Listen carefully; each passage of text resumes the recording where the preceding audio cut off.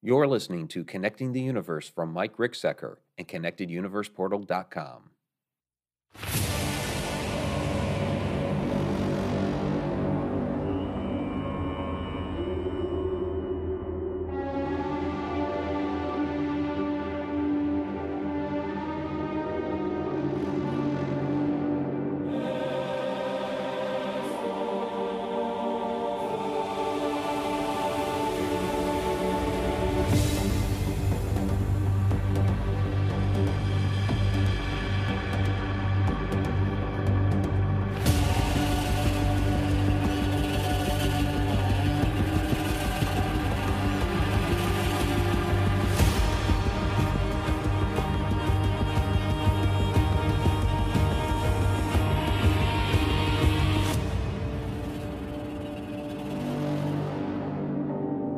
Welcome, everybody, to Connecting the Universe. I'm author and researcher Mike Ricksecker, back at you with another interactive class of Connecting the Universe from the Connected Universe portal, of course. So today we're going to be talking about the connection between Egypt and Atlantis, which this is a topic which always fascinates me. Of course, I have a fascination with Egypt anyway. Come along with us, Stargates of Ancient Egypt tour in February. There's still time to go ahead and register for that. It's really, compared to a lot of the other Egypt tours out there, it's really inexpensive. You see these others that are like 6, 8, 10 grand. This is 4,500. So it's a really, really good deal. So I see a lot of people have jumped in there, and we were kind of noting that just before the show. Mary Haygood just jumped in. Alina's down there in the house. Sarah Youssef, Jennifer LeBay is here. Tom McNicholas. We have Ann Celine as well. So a lot of people are jumping in. So this is fantastic. So for those that are listening to the podcast version of this later, or on one of the syndicated shows like KPNL, KGRA, the UnX Network, we invite you to come out here every Wednesday night, 8 o'clock p.m. Eastern Time, to the Connected Universe portal. Catch the live stream. You'll be able to watch all the videos and catch the whole slide presentation, everything that goes along with this. But of course, there's a lot of great extra content out there on the Connected Universe portal, as well as 30-day free trial. And you can check out, of course, the weekly interactive class like this, sneak peek and behind the scenes videos, monthly Q&A videos, exclusive articles, insider travel blogs, in videos like from Egypt, from Ireland, the American Southwest, all over the place. All this and more, ConnectedUniversePortal.com. Also wanted to throw out there real quick, for those of you who may have missed it, my interview with George Norrie on Beyond Belief on Gaia TV has dropped today. We filmed that back in May. I know people were kind of wondering about that because they saw the photos back then that I had posted. And that dropped today on Gaia TV. You can go to my social media and pick up the links there. So Facebook, Twitter, Instagram. I'll be sending a newsletter out tomorrow through the Connected Universe portal with those links as well. So, but we dive deep into the Alaska Triangle with that one. There's also some clips from the Shadow Dimension in there, which was pretty cool. I was happy that they played that. So you get to see some of our friends like Mark Anthony and Johnny Enoch and those guys in there as well. So, all right, class question for this evening. If Atlantis truly existed, where do you think it was located, and what do you think happened to its people? So Jen LeBay responded, I always imagine it was in the South Atlantic. I think it was some kind of catastrophic event causing it to sink and all the people drowned. Very boring hypothesis, I know.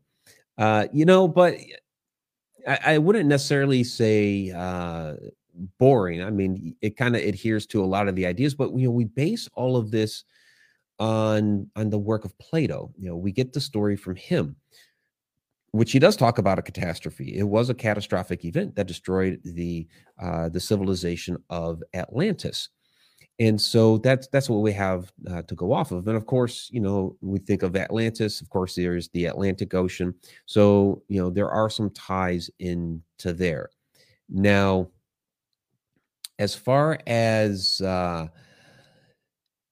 where do I think it was located, like my answer, I I can't say one specific spot. I believe that Atlantis was a culture, and when you read into the Timaeus and Critias, which are the two pieces of they're the two documents that we have the Atlantis story in.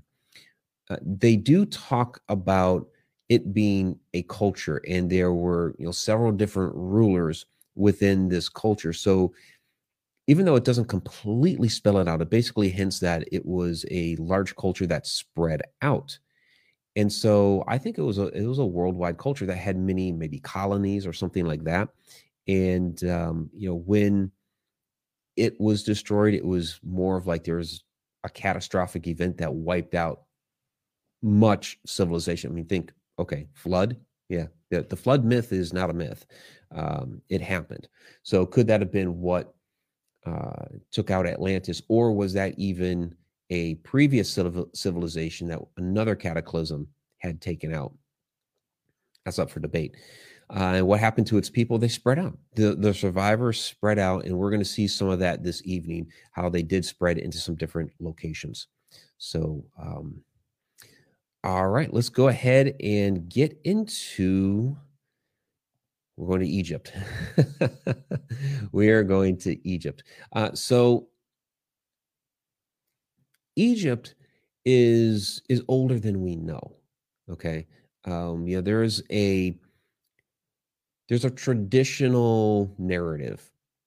Some people call that the mainstream narrative. That's been told to us. That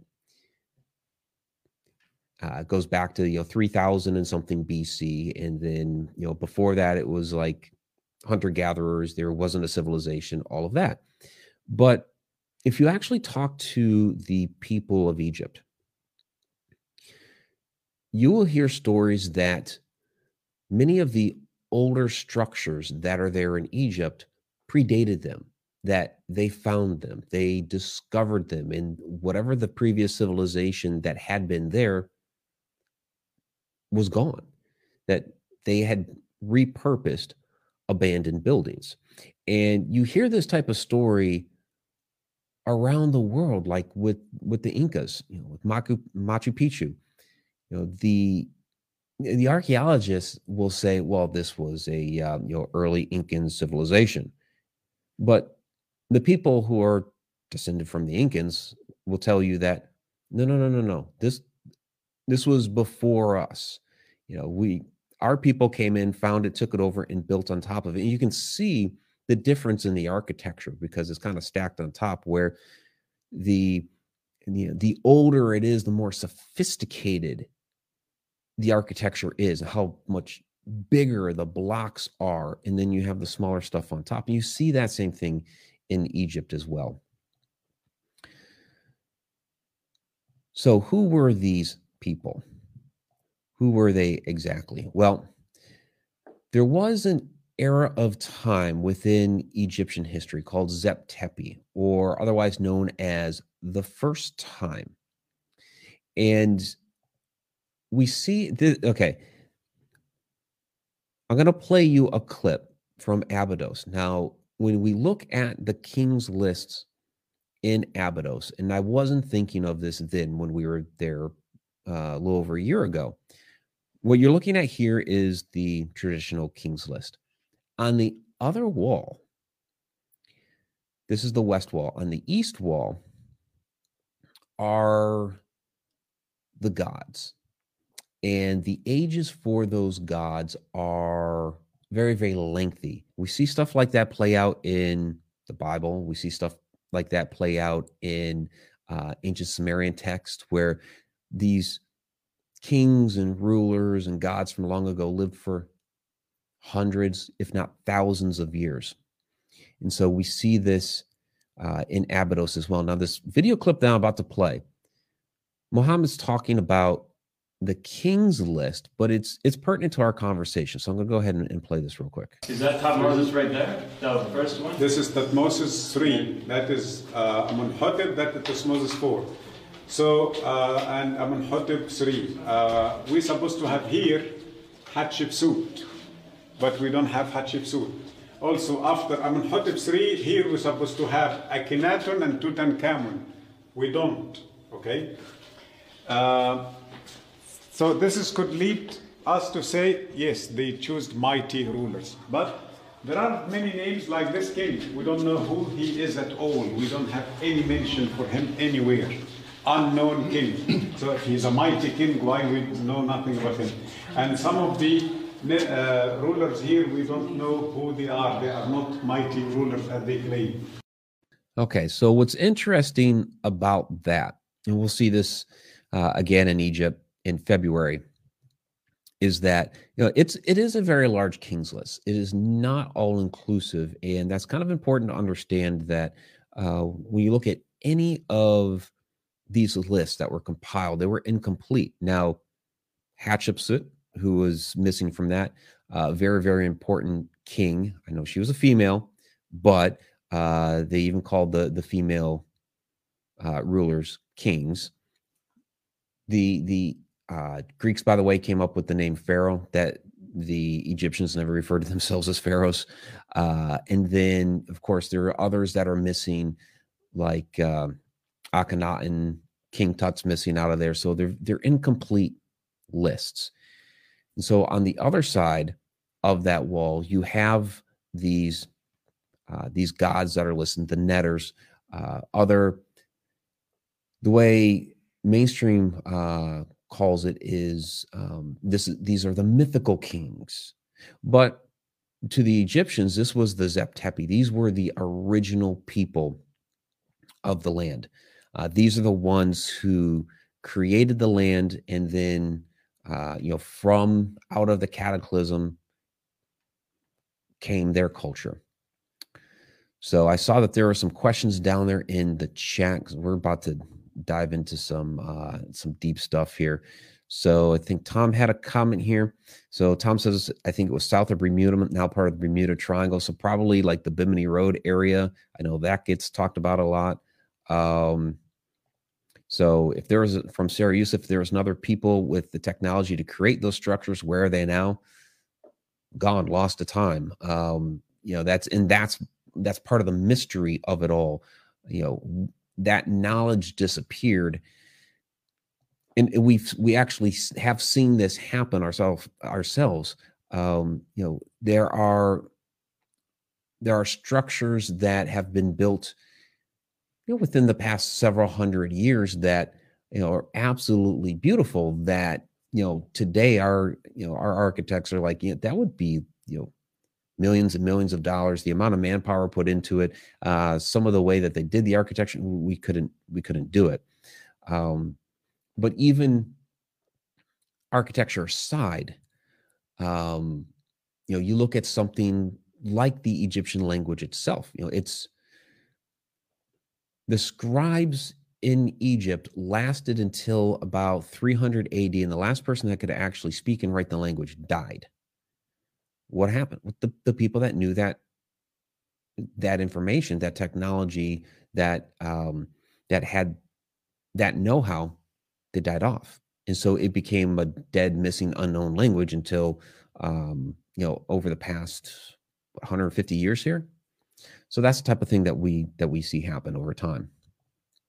I wanted to throw this up there about Abydos real quick, because I find this temple fascinating. There's so much going on within this temple, and I don't know how well you can see that, because on the screen it's probably kind of small. But you see the passageway there. It does say Abydos Kings List, but actually focus on the other areas of the temple. So on the back middle, you see the 10 columns back there. And I wish there's a way I could do a whiteboard on this, like I could on Zoom, but I don't have that here.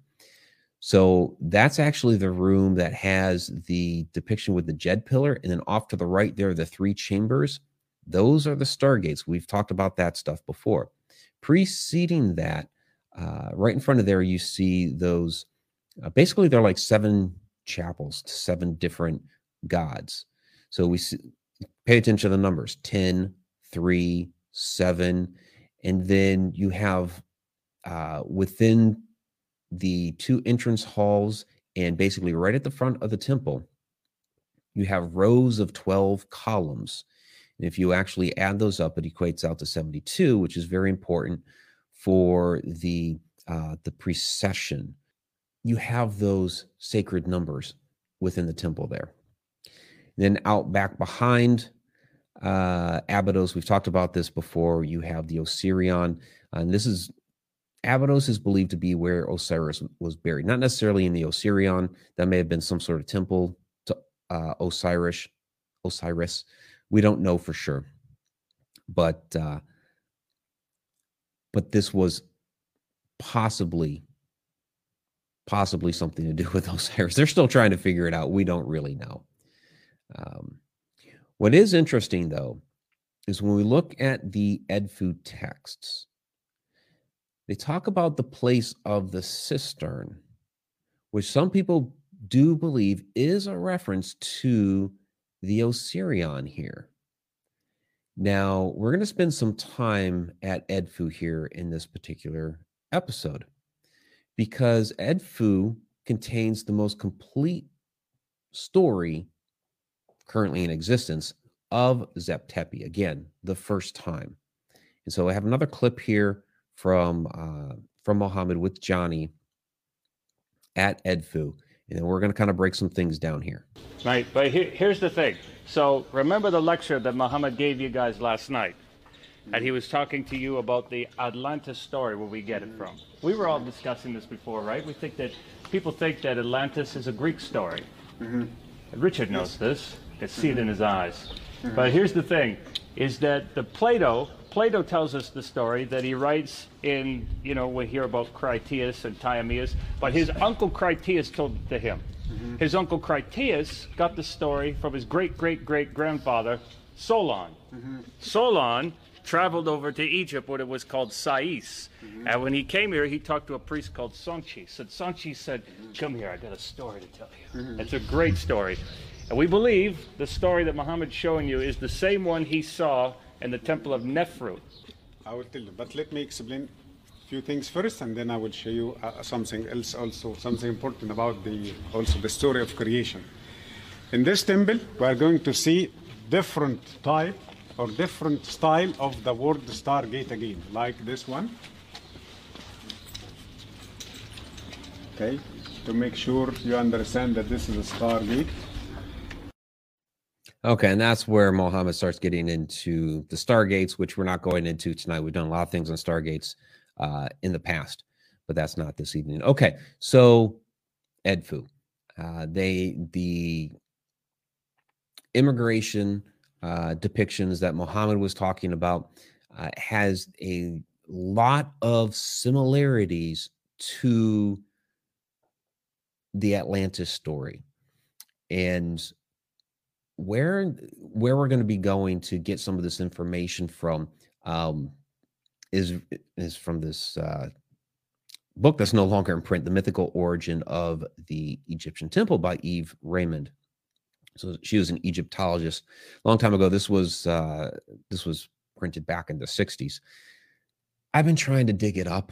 It's hard to get a hold of it. So I've taken snippets of it from other resources to help out with this. But basically, when we look at these depictions at Edfu, we see these boats, okay? And basically what is going on here, is the story of a cataclysm and their survival of that. So first, it's important to note that these texts at Edfu, and by the way, this is what Edfu looks like from the outside, because I know I've just been kind of showing you photos of walls, but that's the exterior from the front. But what's important to note about the Edfu text is that they did not originate on the walls of this temple.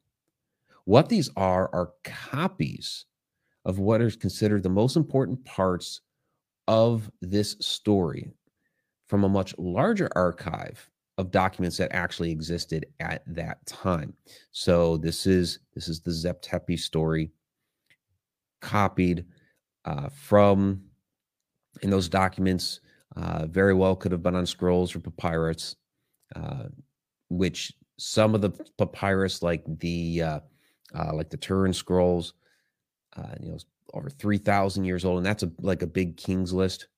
Very, very fragile. They were only able to save fragments of it, but it's like that type of thing that they would have taken the original text, or I mean, that could have been a copy of a copy. We don't know, but that was essentially put onto these walls, the important parts of the story. So these texts here describe an era in which the gods of Egypt, or otherwise known as the Netters, lived on a sacred island known as the homeland of the primeval ones. And at some point, a cataclysm of flood and fire destroyed the island and most of its inhabitants. Some survived and set sail on their ships to wander the world and recreate their civilization. So you can see right there the whole idea of cataclysm, flood, fire. They're on an island, the island's destroyed, and there are survivors that are sailing on a ship.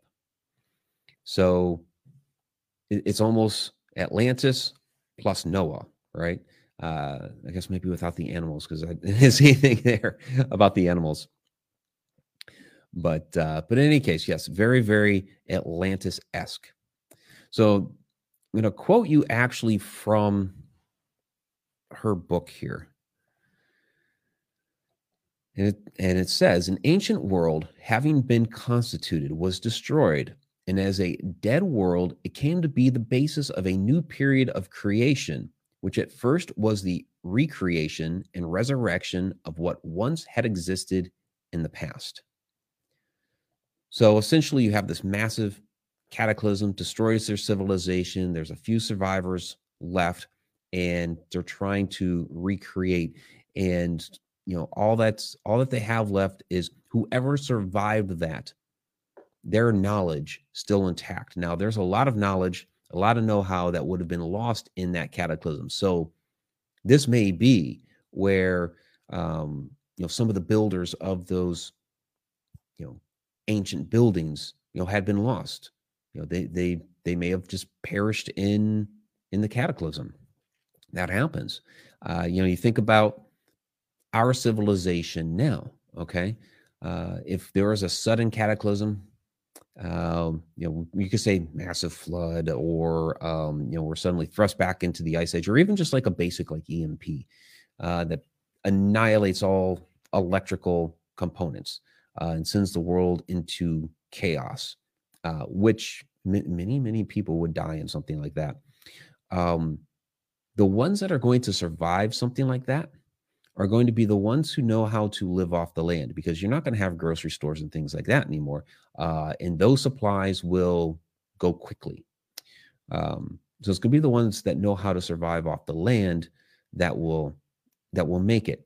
So those guys that know how to build a cell phone or code a computer or something like that, there might be a handful that know how to grow a garden.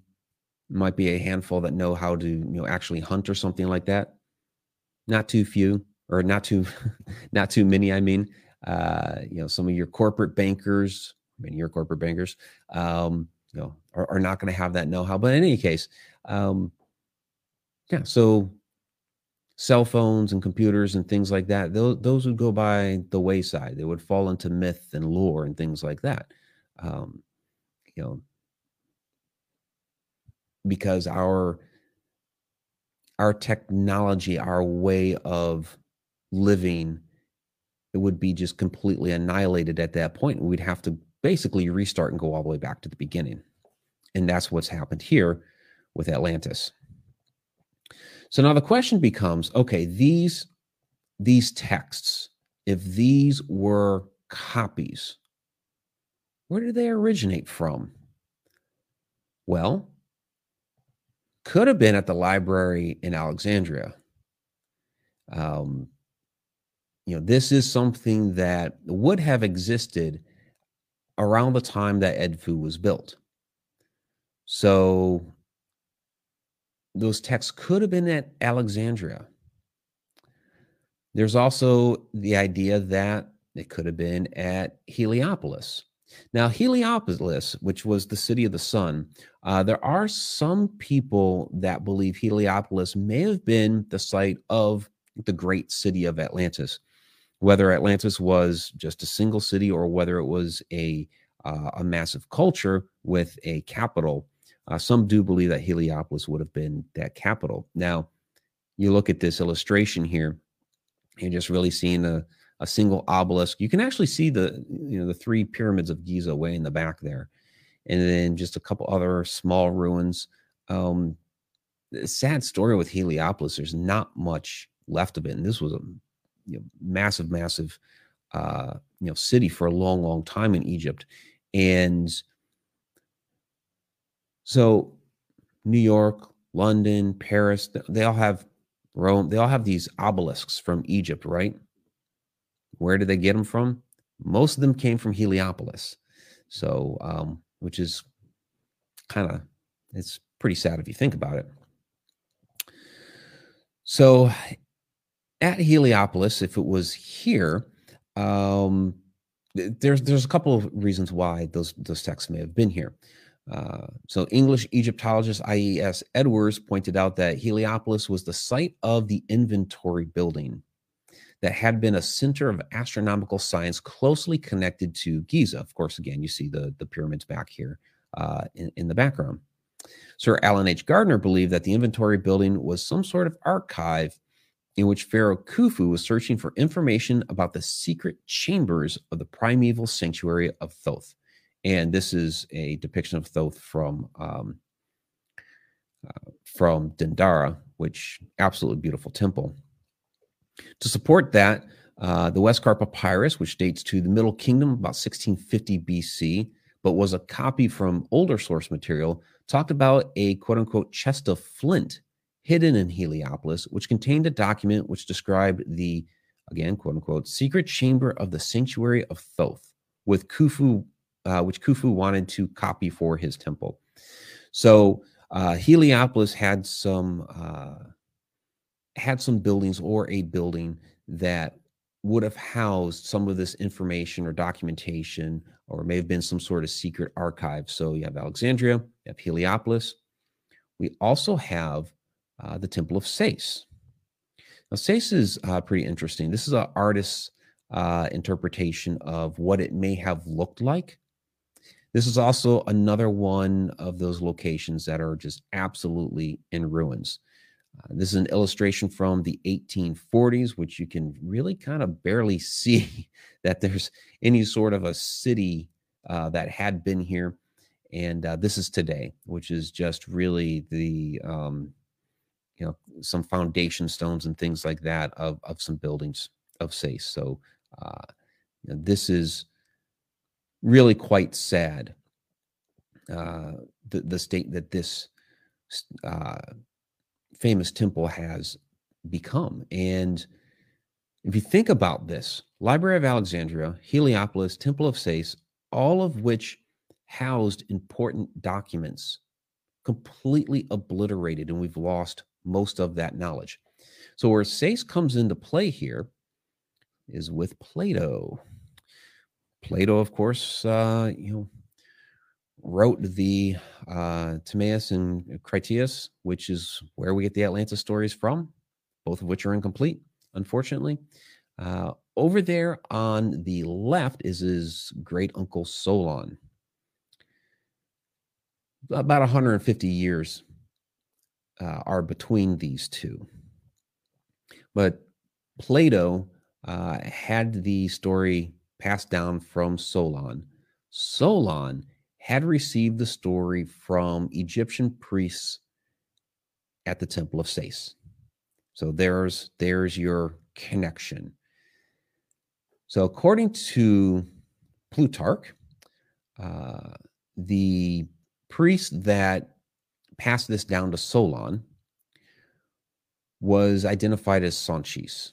Now, scholars debate as to whether Sanchis really existed, but this is what Plutarch tells us about Solon. It says, near Nile's mouth, by fair Canopus shores, and spent some time in study with Xenophus of Heliopolis and Sanchis of Sais, the most learned of all the priests, from whom, as Plato says, getting knowledge of the Atlantic story, he put into a poem and proposed to bring it to the knowledge of the Greeks. So, of course, we're told through the retelling by Plato that the Atlantean Empire existed 9,000 years before Solon. So you kind of have to math that out a little bit as far as when that would be. But basically, it puts it in that era of the Younger Dryas, of that moment where we have the cataclysm that was essentially felt around the world, where we get all those flood stories. I think there's a comment or two in here. Sarah asking, was ancient Egypt lush with vegetation? So ancient Egypt, for thousands of years, this is the way Egypt has worked. So the Nile is the lifeblood of Egypt. And what happens is and this is where the summer solstice comes into play. So around June 21st, this is when the flood waters of the Nile come in and deposits this rich black soil. And this is what they end up growing their crops off of. And the name Egypt is actually Greek. The Egyptians never called themselves Egyptians. They never called their land Egypt. They called it Kemet, which means the black land. And that's because of the soil from the Nile. And so all that area up and down the Nile was very, very rich. And now, again, was the lifeblood. And it's kind of funny if you're traveling up and down the Nile, and this is what Muhammad had to say. He's like, all up and down the Nile, take a look. You have 3 colors: blue, green, yellow. And so, yes, beyond that, it becomes the desert. Now, thousands of years ago, about 10,000 years ago, the climate in Egypt was very different. And yes, they did have more vegetation back then. They had more animals, more livestock, more greenery. And we're not going to get into it, but that plays into the whole story of the dating of the Sphinx. But it was a much more lush area with good rainfall and things like that back then. It was a little bit of a sidebar there, but that's fine. This is an interactive class. So back to finishing up our story about Sais. Again, whether or not the figure of Sanchis existed, Solon at least spent times with the priests of the goddess Neith. Now, Neith was a tutelary goddess of Sais. So basically, she was a guardian or protector of a particular place, and this had to be Sais.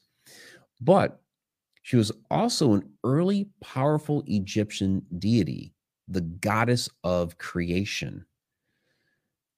So she basically created the world according to the Egyptian mythology.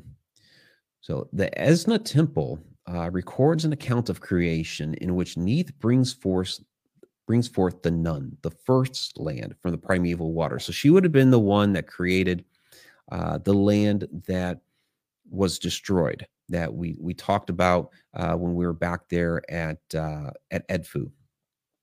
So she created that land that was destroyed in that cataclysm that they fled from, trying to find a new home and try to resurrect their culture. So what's interesting is, okay, so this is the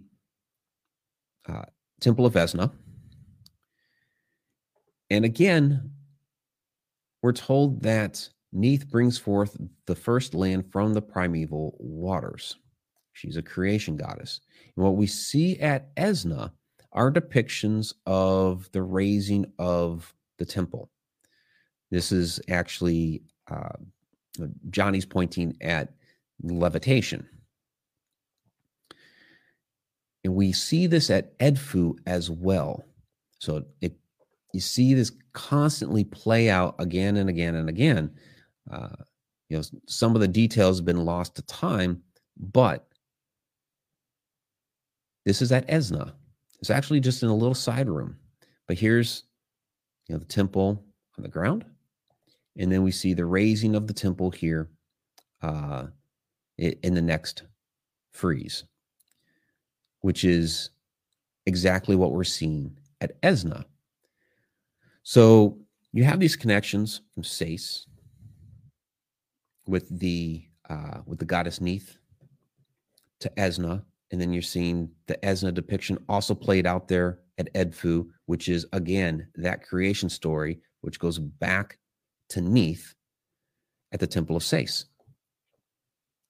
But unfortunately, again, Edfu is only a partial record of whatever the original was. And there would have been more. We don't know if Sais would have had the complete record, but it had more to the story, which is where Solon got this Atlantis story that he passed down eventually to Plato. So, all right, we're going to get into here for the last several minutes. A part that I always really like to talk about because we try to draw connections. That's why it's the connected universe, right? And why this class is connecting the universe. The spirals. Nakada culture, Nakada 1, 4,500 BC. So 4,500 BC. And the pyramids were supposed to be built 2,500 BC. Mm-hmm. Yeah, but there they are, 4,500 already built. It was there 4,500 BC.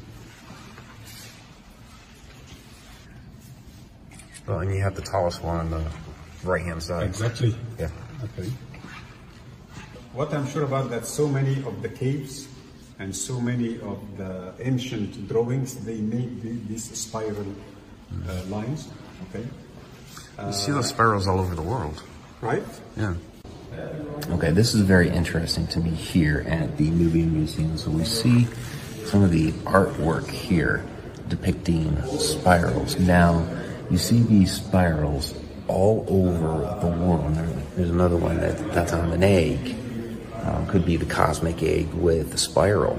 And you see these spirals all over the world at Newgrange, Sardinia. I was out in Chaco Canyon a year and a half ago, and you saw the spirals there and the petroglyphs with the star people. And so a lot of people believe that these spirals represent portals and gateways and access points into other parts of the universe that allow you to access other dimensions. That there's an energy to these that's spiraling around, kind of like what we get with the kind of the access nodes with the crossing of the different telluric currents. So is that what they're depicting here? Again, we've seen them all over the world. Are they recounting a lost technology that became forgotten over time, but at least somebody remembered it here for at least a brief moment? It's things like this that we look for in our cultures around the world to find things that are in common. And this pattern is one that we see over and over and over again. So that tells us it has some significant meaning to the entire planet. Yeah, it's if Victoria was here, she would I know she'd be making some comments about the spirals, because I do talk about them a lot, and I talk about them a lot when it comes to the Stargate symbolism. It's also a symbol that has been used many times, also in relation to the Atlantean civilization. Because obviously, when you just look at the way that Atlantis was constructed, you have the concentric rings, which is what we also see with so many of these pieces of art. So this is that piece of pottery from, this is actually the Nubian Museum there in it's in Aswan. But we also see the same pattern on some pottery, and I didn't include it here, in the Cairo Museum. And this is, this is the pre-dynastic stuff. This is the old stuff. That goes back to like 4000 BC, like Muhammad was saying. And I showed that that bit at the beginning that had to do with the pyramids rather than the spirals, because of the to really show how the traditional narrative doesn't fit what's actually being found. So I mean, it's obvious. You got the three pyramids there. One of the other comments that was made that I clipped from the video was that it's got the lines going across, which we see on the pyramids themselves. And then, of course, the way it's set up, you have the tallest one, which would be the Great Pyramid, all the way over on the right, and then progressively shrinks from there. So it's all set up properly, but the the traditional narrative, because the pyramids were supposed to be built according to them around 2500 BC. These aren't them then they're mountains. Well, you don't have, and the other one is the river Nile. You don't have three mountains like that along the Nile, so they can only be the pyramids. But because of the date of that, they just excuse it away, which is absurd. And so that's one of the challenges with this type of research, is that when things don't fit the narrative, they find some other excuse for it, or they kind of sweep it under the rug, sort of thing. And so, we see that with a lot of this that we talk about. So I want to include that. But the fascinating thing for me about the spiral is that we see it all over the world. So that's Egypt. This is Sardinia, which is also in the Mediterranean. So it's not too far off the beaten path. But you also see this in the architecture at Sardinia. So this is one of the ancient sites there on the island. And you have all of these circular patterns and spirals and things like this within their architecture. So some believe that this is Atlantean influence that has made it from wherever that civilization perished to here. There's also we got into it a while back with the giant stories and giant graves, that giants who may have survived the flood, or there's some evidence of that also there on Sardinia. So it all plays into the story of our ancient history. Of course, then we have Newgrange as well. And I really, really wish that I could have gotten a Newgrange. I don't know if Anne is still down there. She was able to make that. So I'm supposed to head there with Anne and her sister. And I just happened to be sick as a dog that day. And I know Jen felt really bad for having to fly back to the States that particular day. But, it is what it is.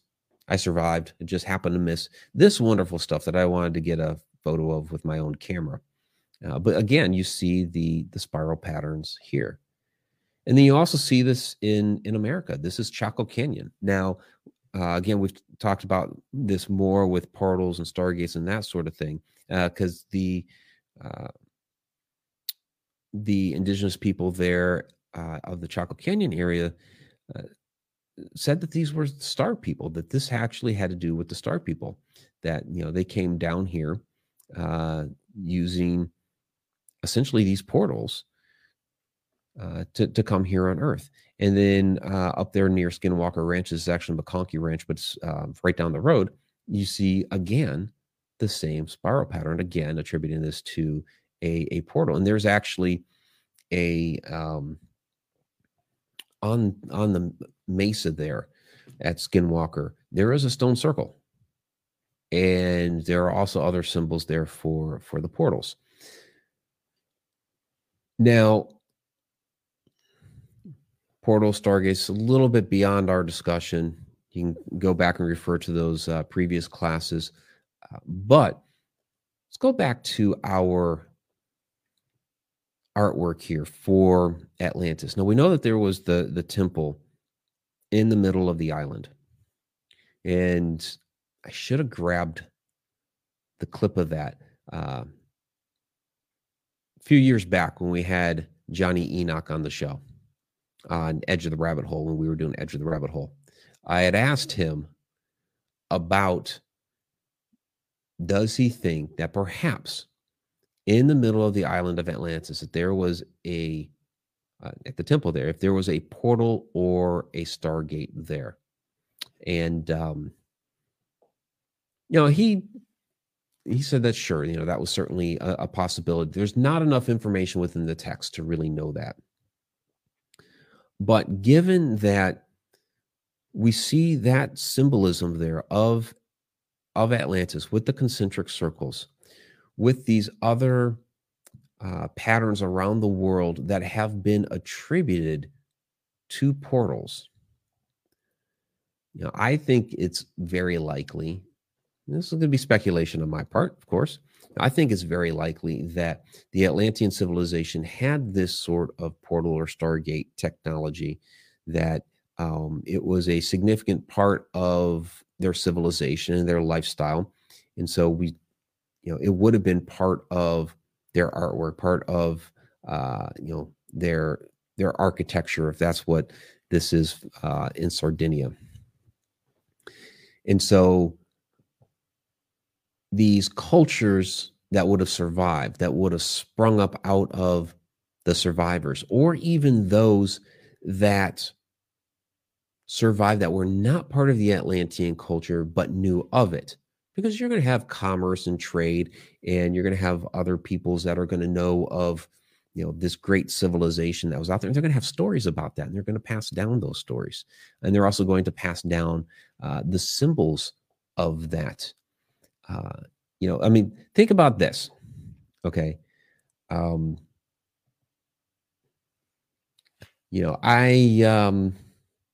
never played for the Boston Red Sox. I would have liked to. It was a dream of mine as a kid at one point. But I never played for them. I was never on the team or anything like that. Yet around this house, you can find their emblem in many places. I have some different figurines of some players, certainly a lot of baseball cards. I have the emblem on T-shirts and jackets and coffee mugs and things like that, right? So it doesn't mean that I played for them, but I am at least familiar with them. I was a fan of them, and so I represented them on some of the things I have within my house. So that could very well also be what some of this is. Those that recognized the Atlantean culture, even though they weren't a part of it, they could have been awestruck by these magnificent people and represented that on some of their artwork and things like that. So some of this could actually be those who are trying to mimic the Atlanteans. So there's always that possibility as well. We're getting down toward the end here. Sarah Yusuf asked, do you think that those people have moved off planet? Good question. Did they bail out? Well, you hear the stories of the Anunnaki, the shining ones, that that some of those may have left the planet, that the gods decided to leave. So that is certainly possible, that that there could have been survivors of Atlantis that perhaps still had enough technology after the cataclysm to leave and get off the planet, or maybe some did so before the cataclysm completely hit. So if they had something like this, like a portal or a stargate in the middle of the island on the temple or in the temple, that they may have used that before it completely annihilated them. I guess you think about, okay, you see the huge wave coming and the volcanoes are going off and things like that. You might make a last ditch effort to run to the portal and teleport away. You know, there's the what is it? The Tiwanaku near Lake Titicaca, where basically it's that the door in the side of the mountain, right? And with that one, which is, you know, a purported Stargate, they were being chased by the Spaniards across the continent, and what they call the last king went through, and it completely closed up after that. So yeah, that could be a possibility. That is certainly a possibility there. All right. Well, if there are no more questions and comments, we're actually going to wrap this one up a couple minutes early. But I really appreciate all of you hanging out this evening, talking about the Egypt and Atlantis connection. Of course, we have the Stargates of Ancient Egypt tour coming up here in February. So we're going to be checking out several of these places in February. I'm going to get Mohammed to talk a little bit more about that list of netters on the other side of the wall from the King's List. But you know, between Abydos and Edfu and you know, some of these other locations there in Egypt, you know, not only we're going to be talking about the Stargates, but there are a lot of those Atlantean connections as well that I believe that, I mean, again, it's a connected universe. It's all connected. So, all right, everybody, have a good evening. Till next time, if time really exists.